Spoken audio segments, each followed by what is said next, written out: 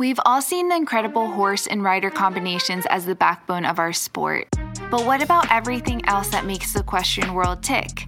From the everyday grind to the world-class professional, join the Equestrian Podcast as we talk about every equestrian discipline in a way that hasn't been done before. Now here's your host, rider, trainer, and influencer behind my equestrian style, Bethany Lee. Hi, and welcome to the Equestrian Podcast. I'm your host, Bethany Lee, and this is episode 107. Our guest today is the U.S. Polo Association Governor at Large, who has played polo all over the world, including in the U.S., Mexico, Argentina, China, Guatemala, Canada, and India. Obviously, she is an incredible rider. She is also an attorney, but she has a huge passion for rescuing horses. She has some amazing stories of how she saved horses that then became successful polo ponies for her.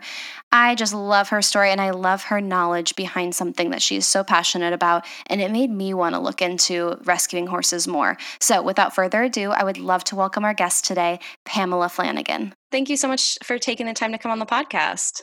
Of course, I'm excited to be here. Awesome. Well, I have so many questions, but would love to hear about how you first got into the equestrian world, how you were first introduced to horses.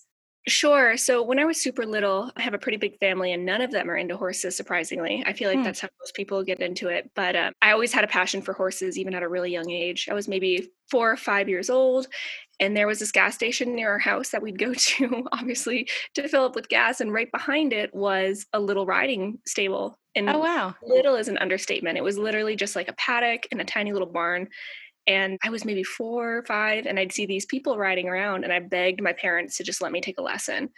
So at 4 years old, I started taking riding lessons, and I would just go there every Tuesday, Thursday, and literally sit on a pony and be hand walked around this little paddock arena for an hour, and yeah. I'm totally hooked. So that's how it started. It was my own volition and my own kind of deep-seated passion that I didn't even realize at 4 years old was a passion, but something was there that told me that I needed to be with horses, and I pursued that and never stopped. Yeah, love that. So how did you find kind of navigating your love for riding at super young age? Because like you were saying, a lot of it sometimes with other people has to do with whether they are exposed by family or friends, and with not having many people or anyone in your family who enjoyed horses like you did. How did you kind of navigate that and get more and more exposure and practice? Sure. I think that's a really good question, because a lot of people are under the impression that you have to have money to be around horses. And right. That really wasn't the case. I mean, these lessons that I referred to earlier were incredibly inexpensive. And again, it wasn't much. It was just walking around on a pony for an hour, but that's what got me started. And that kind of progressed into me riding by myself, and then me trotting by myself and cantering, and you know how it goes. But what I found was the more time I spent at the barn, the more opportunities I came across. The barn that I rode at when I was younger, called Fox Creek Stables, and I was there from when I was 4 until I was 14. I jumped around a little bit, but it was one of those places that was a community place. There were always women my age or young girls my age, Yeah. They had little summer camps, and I would just spend all day there. And what would happen was people would ask me to hot walk their horses, and they'd pay me $1, or I'd offer to pick a row of stalls and get a free lesson, or, I would do all of these little things. One of the things my best friend and I did at a really young age was we worked pony parties. Wow. So we just found any way possible for us to be involved with horses, and that provided us more opportunity to be around them even more. We do these crazy pony parties where we drive to fairs and birthday parties, and we were maybe like 10, 11 years old, and we'd walk ponies, and we'd get paid $5 an hour, and we'd get a free lesson, So for us, that was a really big deal. And it covered those really minor expenses at that age that, were accruing, and provided us the ability to be around the horses and be around horse people, like-minded people. And I think that's what allowed it to stick with me, despite my family not being interested in it. I didn't have friends in school or cousins or anything that were interested in it. The friends that I made were friends from the barn. And to this day, my best friend that I did those pony parties with and grew up riding with is still my best friend. And she recently moved to Denver, and we still ride together. It's like nothing's changed. Oh, I love it. That's so cool. At what point were you narrowing in on polo? So that happened in high school. I went to a boarding school called Culver Academies, and they have an incredibly beautiful equestrian program there where they offer a variety of disciplines to people that have ridden before or people that have no experience riding. And since I had, at that time become an experienced rider and experienced around horses, I signed up for every opportunity that they provided. So I did the rough riding team, I did the jumping team, I did the polo team, the equestrian team.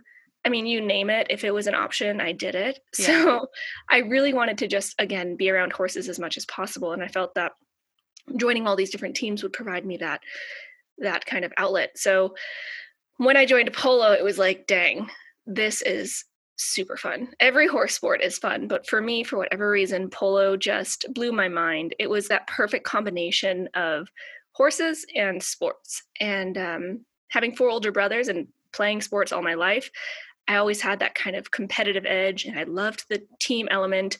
So polo was just, it all clicked. The minute I started polo, it was like I never turned back.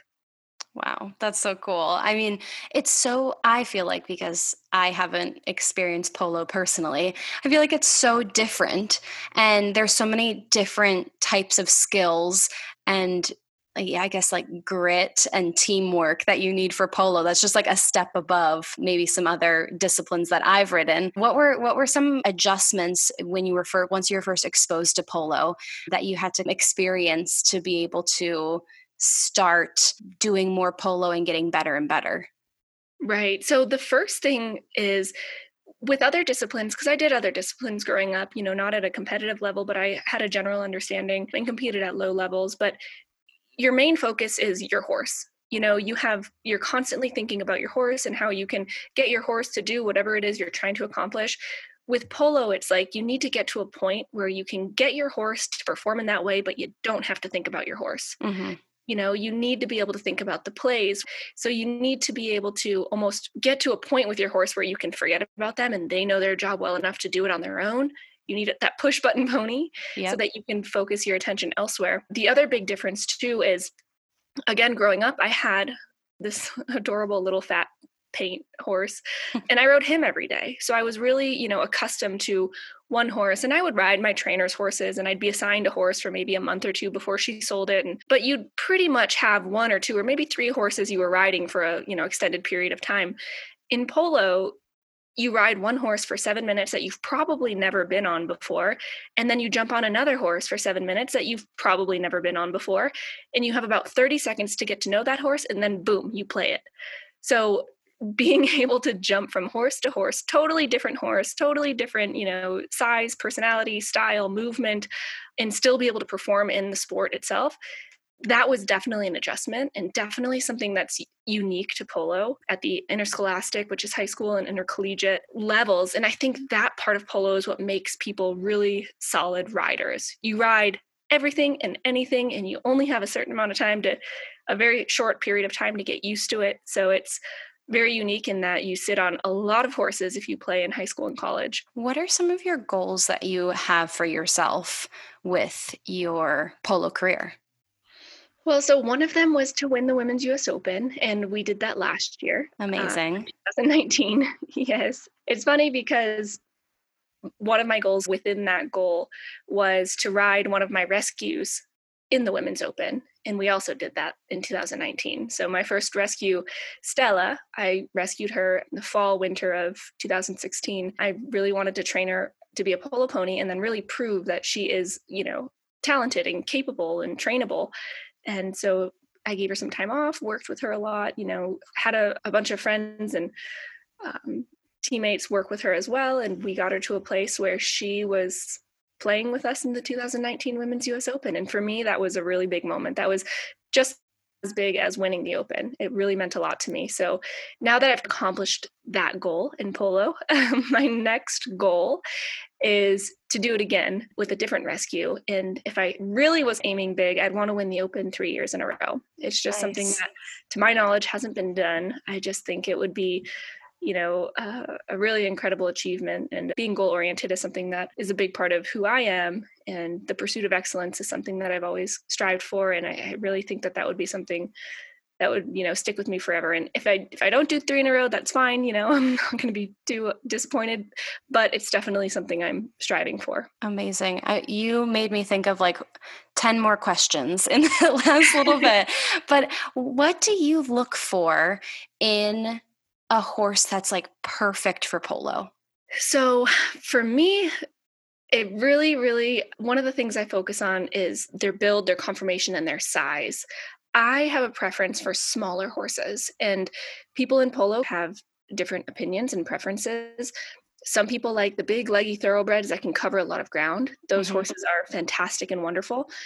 For me, and I think it's because, I started as an arena player, my preference is, yeah, of course, big, fast horses, but on the smaller side. I like the super handy light horses, the horses that people always say, don't touch their mouth because they're really sensitive. Some people hate that. One of my teammates in college, I remember whenever someone would say that about one of the horses, she was like, don't want it, give me a different one.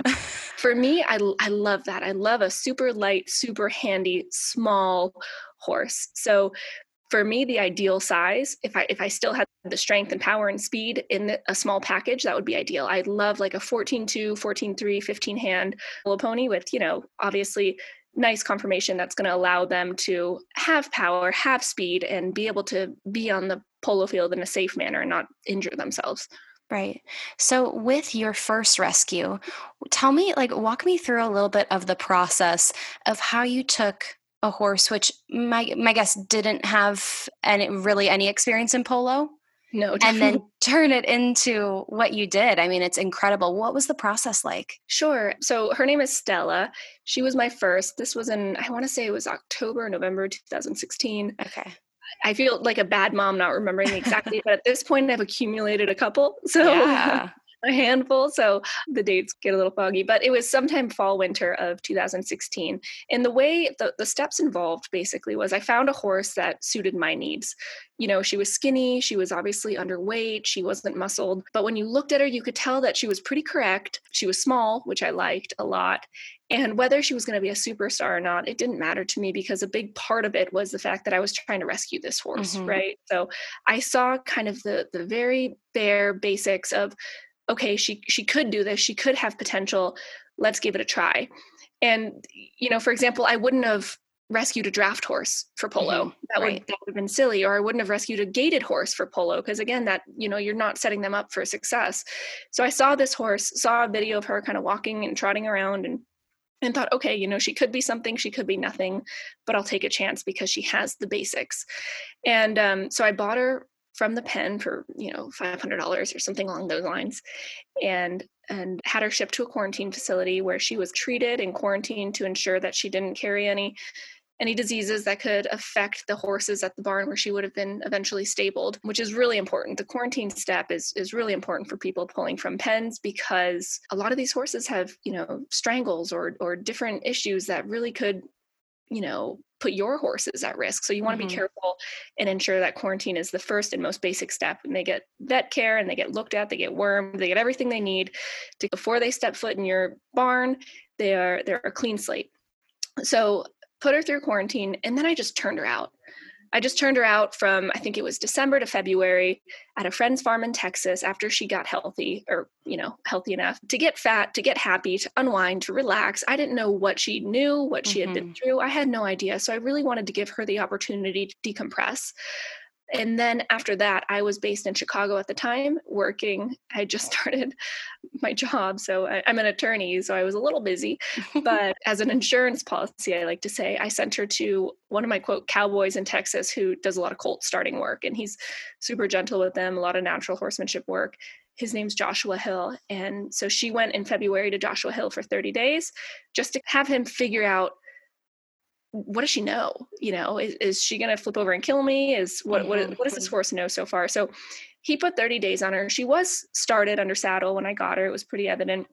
I had ridden her a couple times before Josh had her, and she was sane and quiet, but just, didn't know much. So Josh put those 30 days on her to make sure that everything was good to go. And then I had her shipped to Chicago. Wow. And while she was in Chicago, we just started very basic polo training. We'd go in the outdoor arena and just try little patterns and work on lead changes and work on stopping straight and square and correct. And, we would do it at a walk and then turn away from the wall and turn around and walk and stop and turn and walk and stop and do this until we were comfortable. And then we'd do it at a trot, and then we'd do it at a canter until she really became handy and quiet and understood. When I sat down, she stopped. And when I moved my body a little bit, she'd rotate. So we started with very basic maneuvers and then picked up the mallet. And all of this was done in the arena initially. Introduced the mallet and the ball and started doing these maneuvers with the mallet, cantering around, lead changes, stop, turn, etc. And when I was out of town, I think one of the main things for these horses is consistency. And I truly believe in that. So if I can't be riding them, I need to find someone I trust who can. So while she was in Chicago, if I'd leave for work or whatever it may be, I'd have someone there riding her and continuing what she was working on. That all just progressed into slow practices and then practices into slow games. And fast forward a few years and she's playing in the Women's Open. Wow. At what point were you like, she's actually going to be really good? Yeah. It's funny because I had rescued another one around the same time. Her name's Nala. And so I brought them up together. Both of them went to Joshua. Both of them came to Chicago. And I really am glad that I did that because it was easy for me to compare the two of them and see their capabilities and see their willingness to try. And because of that, Nala's a great horse. Don't get me wrong. She's wonderful. But in terms of willingness to try and that fire and competitive spirit and that kind of spark you want a polo pony to have, I could really feel it in Stella. Whereas with Nala, it was always like, look, I'll do it, but like, let's just slow down. Like, what's the rush? Relax, let's. Yep. And so for me, having two of them at the same time, it really made me appreciate their strengths. Nala's a horse that I could put any person on. A person that's never ridden before can sit on her and go, ride off into the sunset and she'll take care of them. Stella, not so much. She's a lot more fiery. So they have their strengths and weaknesses, but having the two of them together is what really made me appreciate their strengths and realize that, Stella might actually have something.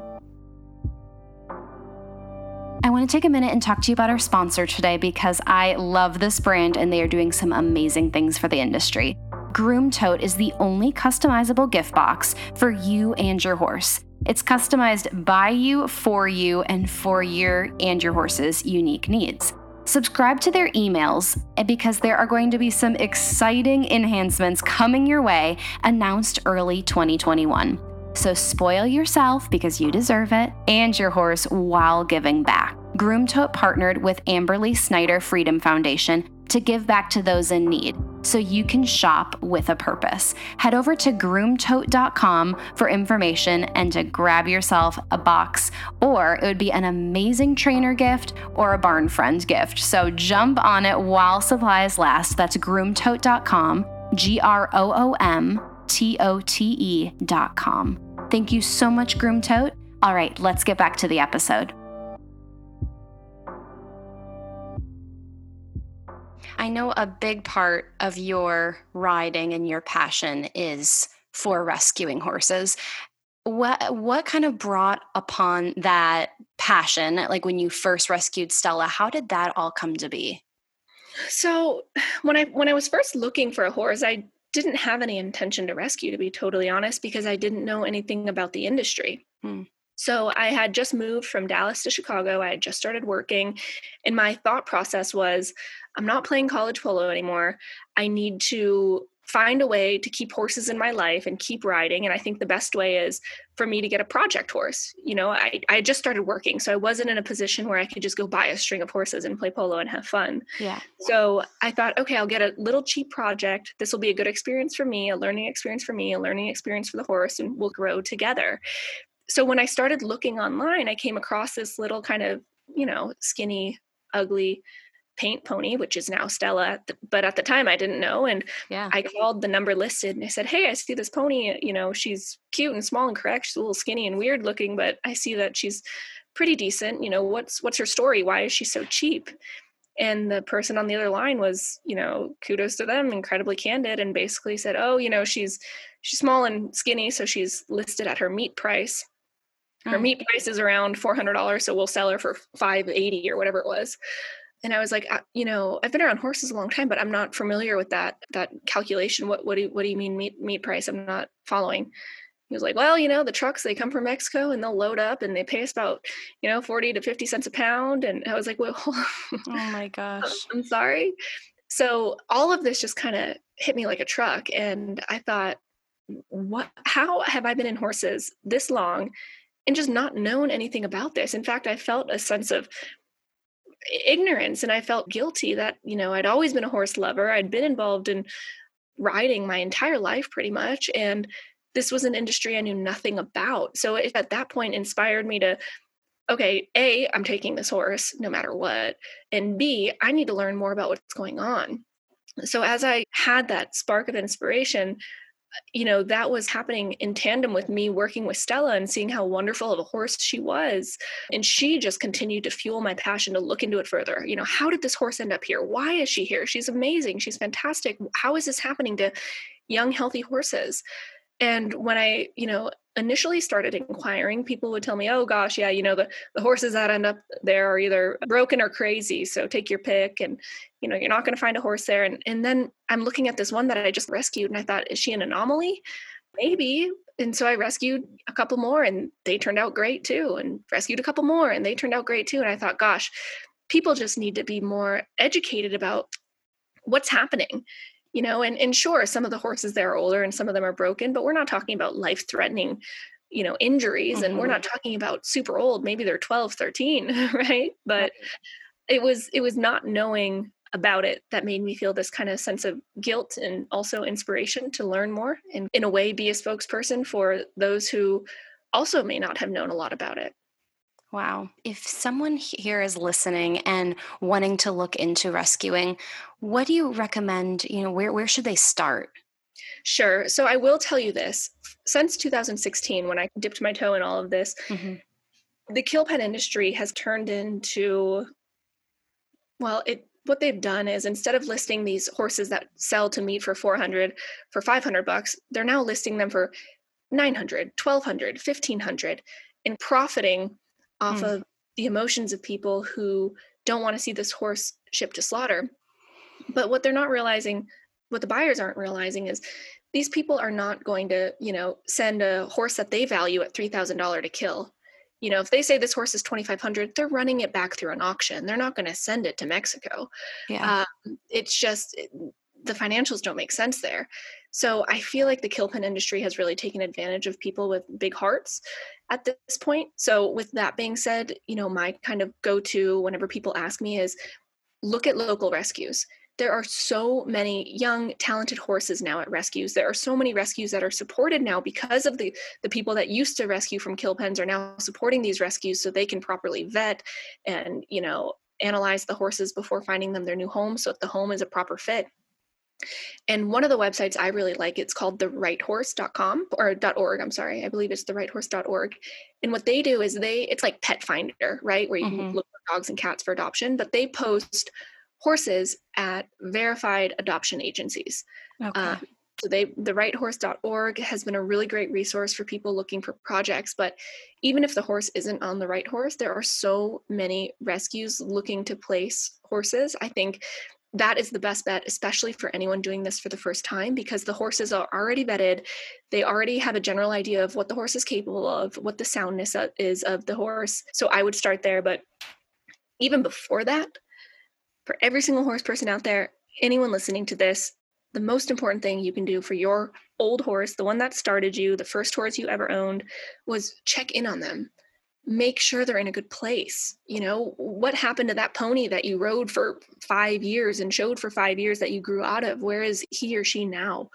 Make sure that horse that carried you through those early years is in a good place and in a retirement that they deserve. So many people lose track of these horses, and these older horses that carried through so many young riders end up in these, precarious situations, and it's just not fair for them. Somebody needs to be looking out for them. And if every single person who's listening to this checks on that one old horse they had, I guarantee you that, one of them is going to need help, or one of them needs a surgery or needs a pasture to live in. It's just check in on your old horses before you do anything else.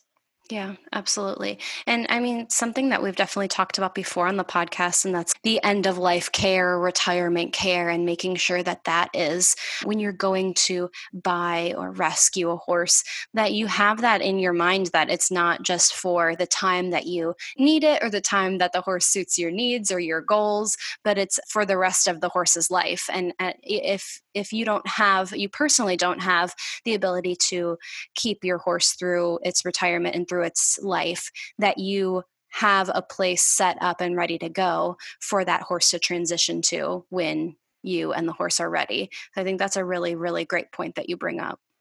Absolutely. Definitely.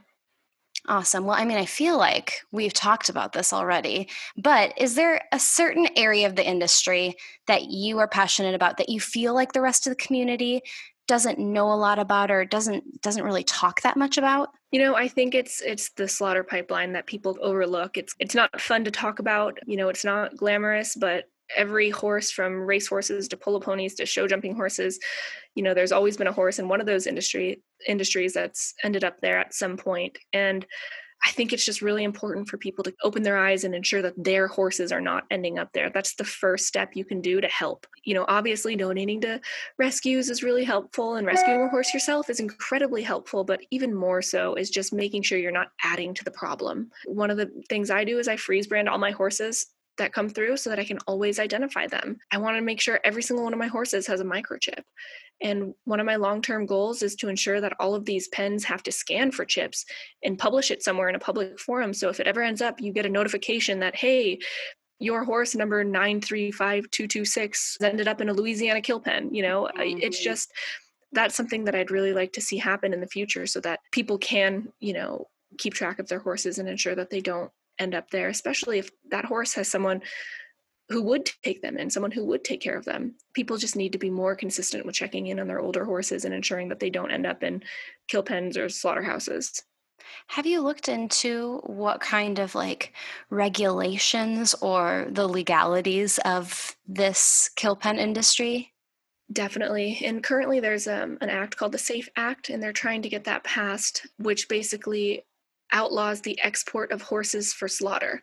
So currently you can't slaughter horses here in the US. So what happens is these kill pens are effectively holding pens that collect a bunch of unwanted horses, and then trucks from Mexico and Canada drive to the holding pens, kill pens, load up their trucks and drive the horses, back over the border to Mexico and Canada to slaughter them there, since it's outlawed in the US. Wow. The SAFE Act is trying to outlaw the export of horses for slaughter entirely, which the proponents for that basically say, it's the humane thing to do, which the opponents for it basically say, well, if these horses don't get shipped and processed, then they're going to end up starving in a field somewhere. Mm-hmm. And, I'm not sure how much evidence there is to back up that claim, but that's the main argument against passing that act. So there is definitely some legislation around, outlawing the export for slaughter entirely, but it's been bouncing around for quite some time now, and it's an issue that has strong opinions on both sides. So one of the things that I want to do, and I've been, talking this over with a friend of mine, Jenny Alter from California, one of the things that I'd like to do is better the regulations within the current structure until the SAFE Act is passed, because it seems like it's going to be one of those that kind of drags on for a long time. And in the meantime, these horses in this industry is really, for the most part, unregulated. Right. So if we could get things like get every horse microchip that passes through there and get these microchips scanned and uploaded to a system for tracking purposes, I think that would be a big win. Or ensure that these kill pens always have clean food and water and open them to inspection by certified volunteers that are willing to go there and ensure that the horses do in fact have water and, hay that isn't moldy. Small things that kind of better the lives of these horses until we can do something bigger and more impactful. Wow. Yeah, I think that's a really good point. And I think you have opened the eyes to a lot of people. So I appreciate that you have looked into this so much and that you know so much about it and can spread the word. And I hope that a lot of people listening are learning more through that and are able to take action and help. You mentioned different ways to help and know about where your previous horses are or places to donate. What are some other things that people can do, or what are some specific organizations that you would recommend people looking to either volunteer or to donate? Sure. So one of the big ones is Safe from Slaughter Equine Rescue. It's Katie Roosh out of Louisiana runs it, and she is a saint among saints. She was actually really impacted this year by 2 hurricanes that came across her rescue and totally flattened it. Wow. And she takes in everything from, teeny tiny blind minis to pretty much 3-legged draft horses. Wow. She's a full-time nurse, and so this isn't something that she profits on. It's literally just something she does out of the kindness of her heart. So Safe from Slaughter Equine Rescue is the one organization that I really feel strongly about in terms of monetary support, and she really needs it right now. In terms of resources, the righthorse.org is a wonderful resource to find horses if you're interested in adopting.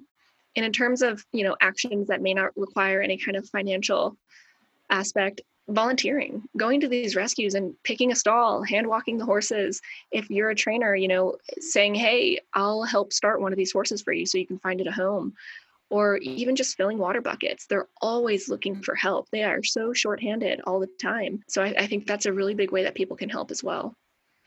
Amazing. Well, Pam, thank you so much for taking the time to come on the podcast. You have been a wealth of knowledge, and I am so excited to look into some of these things and take your advice and see how we can all be helping out these horses. Oh, thank you for having me. I really appreciate it. All right, that is all I have for you today. Thank you so much for tuning in. If you liked what you heard, please take a minute and write a review on iTunes. I would so appreciate it. It helps people like you find the podcast, and it helps me get some killer guests. Thank you so much, and I will talk to you next week.